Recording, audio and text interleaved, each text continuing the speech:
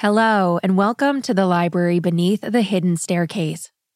The beauty of this library is no matter what librarian you have, the stories these old, tattered books contain are always worth the read. I am Kristen Seavey. Now don't be too scared down here. Just stay close to my flashlight and all will be well. Let's get into today's story. We all have a relationship with our postal workers. Some of us are even friends with them, often talking daily as they deliver the mail. Over time, a sense of trust develops. They do know where you live. Who wouldn't be kind? It would be difficult to imagine that behind a friendly smile and wave could lie a killer. But unfortunately, that would be the sad reality of one small Ohio town in 1926, when a trusted postman named Harvey Haver gruesomely murdered his wife and attempted to hide her body down a well, completely shocking the town and causing people to think twice before striking up a conversation with their postal delivery workers. Nearly 100 years ago, a seemingly ordinary married couple lived in Newcomers, Ohio. It was a common situation for the time.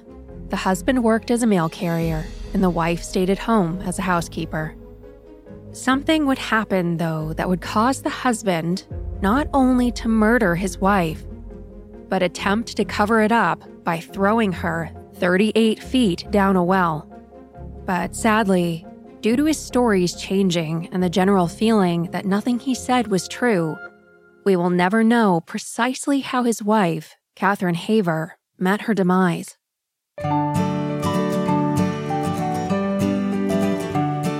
The couple married in early 1920 and met through a matrimonial agency. They were in their 30s and had used the agency to find love, or at least a spouse.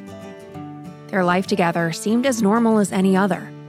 They never had children, or gave any indication that there was any bad blood between them. Harvey spent his days delivering the mail, while Catherine was said to have kept a very tidy home and was active in the community. On December 1st, 1925, according to his first account, Harvey claimed that he arrived home from his day of mail delivery and found Catherine dead from hanging in his home's basement. Due to his fear of being blamed, he decided to take the body to a well at the former farm of his father and throw her down it. Once neighbors began questioning his wife's whereabouts, he told them that he brought her to the train station. However, before she departed, he claimed that she said she would not be returning and would also file for divorce. One of the neighbors who last saw Catherine on December 28th smelled a rat. She told police that the last time she saw Mrs. Haver, she was crying and showed her bruises that were caused by her husband. The neighbor took it further and even wrote to Catherine's sister in late December, seeking information about her missing friend. She wanted to know if Catherine had gone to see her, if she was still living there with her, and if she would ever return to Newcomer. Catherine's sister wrote back, stating that her sister never came to see her and that she hadn't heard from her since Thanksgiving.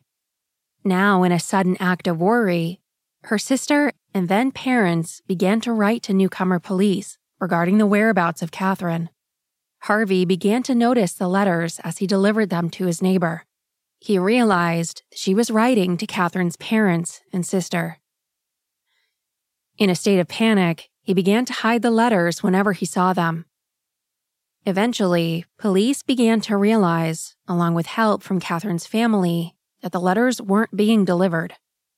They had no evidence that he had done anything to his wife to cause her disappearance. But tampering with mail is a federal offense.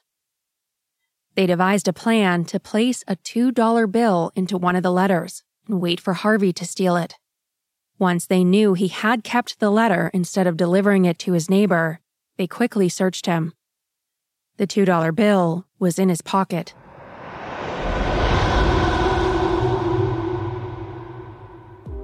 A teen solo hiker who was terrorized for days by unknown figures dressed in white 2 cops who quit their jobs at a local theater because of unexplained encounters with an alleged demon, an isolated forest in Canada where people keep turning up headless.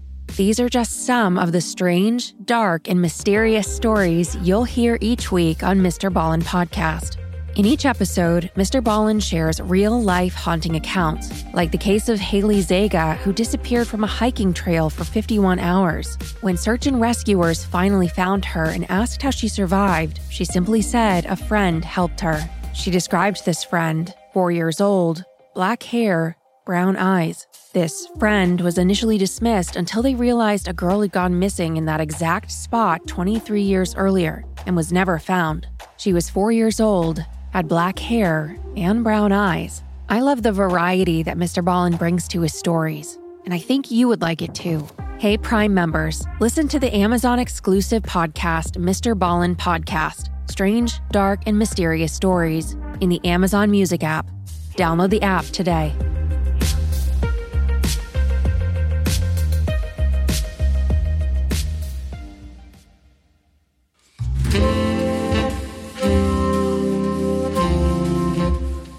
If you're like me, you probably rely on your friend group for just about everything, including texting your group chat for your friends' opinions on health problems. But it's highly unlikely you're going to find quality medical advice in your group chat. But you can find it from a doctor on ZocDoc. Thousands of medical professionals on ZocDoc are there to help you. They listen like a friend and give you the expert care you need. ZocDoc is the only free app that lets you find and book doctors who are patient-reviewed, take your insurance, are available when you need them, and treat almost every condition under the sun. Surprise twists might work for podcasts, but maybe not for medical care. With ZocDoc, there are no alarms and no surprises. Choose from thousands of patient-reviewed doctors and specialists, browse doctor profiles, upload and verify your insurance information, and get the care you need. Go to ZocDoc.com/hidden staircase and download the ZocDoc app for free. And then book and find a top-rated doctor today. Many are available within 24 hours. That's ZocDoc.com/hidden staircase. ZocDoc.com/hidden staircase.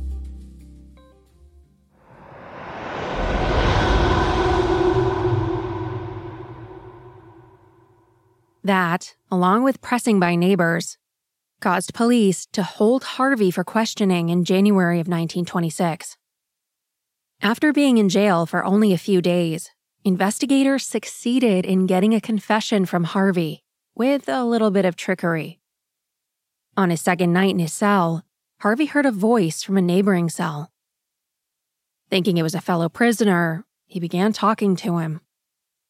Eventually, the voice asked him, "Where did you hide the body?" Harvey said, "I'll tell. It's in a well on my father's farm."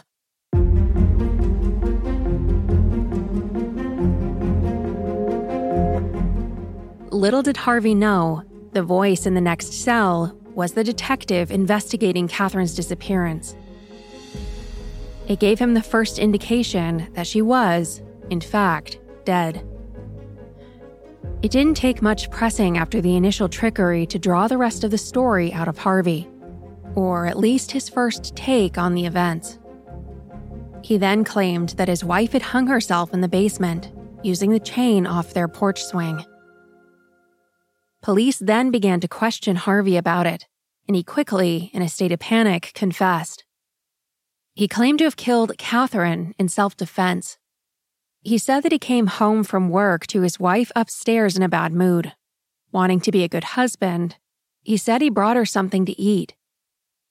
But a fight began instead. He had gone back downstairs, but Catherine followed him. The couple exchanged heated words until Catherine threw a shoe at her husband. He then claimed he was sitting on the sofa when Catherine came up behind him and began to choke him from behind. Then, in a sudden fit of rage and self-defense, Harvey said he ran up to his wife and began to strangle her until she became limp in his arms. He let her fall to the floor and went outside.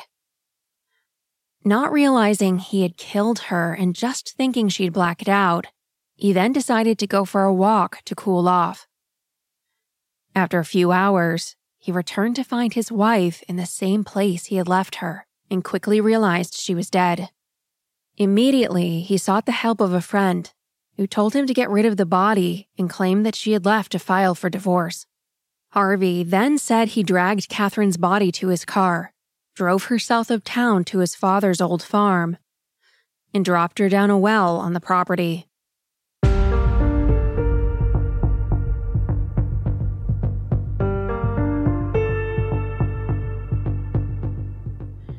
The next day, the body of Catherine was found where he said it would be. But there were several inconsistencies between his story and the state of the body. Her hands and feet were burned up to the knees and elbows, giving investigators the impression that he attempted to cremate his wife's remains, possibly in their home's furnace. Another indicator of deceit was a large fracture in the front of Catherine's skull, and her nose was also broken. However, there was also no bruising around her neck to indicate strangulation. Harvey had given them the location of her body, but the coroner quickly stated that she had been killed by a brain hemorrhage caused by something like a metal fire poker fracturing her skull. Still unable to get a clear and truthful story out of Harvey, he was held in solitary confinement until a jury could decide his fate. Due to public outrage and attention, the case was quickly brought before a judge.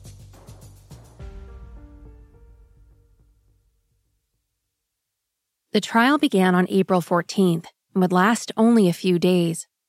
The jury was made up of 12 jurors, and the prosecution had their evidence lined up and ready. A total of 11 witnesses testified, including the coroner who examined the body of Catherine. There were also a few witnesses called in for Harvey. One was a doctor who had treated Catherine previously. The defense tried to claim that Catherine had a weakened heart, but the doctor stated that was untrue. After that, they called several neighbors to testify in an attempt to paint Catherine as a nagging wife who lay in bed suffering from melancholia constantly. They even attempted to achieve an insanity plea for Mr. Haver, but to no avail. After it all, the jury took 6 hours of deliberation to reach a verdict of guilty of manslaughter. They didn't believe his stories or his defense attorney's attempts to paint Catherine in a bad light. They knew that Harvey had killed his wife, and that was all they needed to know. On April 19th, just 5 days after the court went into session, Harvey Haver was sentenced to 15 to 20 years in the Ohio penitentiary. Harvey never did reveal what exactly happened to his wife. It's also not known what his ultimate fate was. The last known report of him comes from a 1940 U.S. census. It lists Harvey Haver, age 54, and still residing in the prison farm in Madison, Ohio. The body of Catherine Haver was sent home to her family and given a proper burial, while the town of Newcomer, Ohio, slowly went back to normal, aside from locals keeping a closer eye on who was delivering their mail.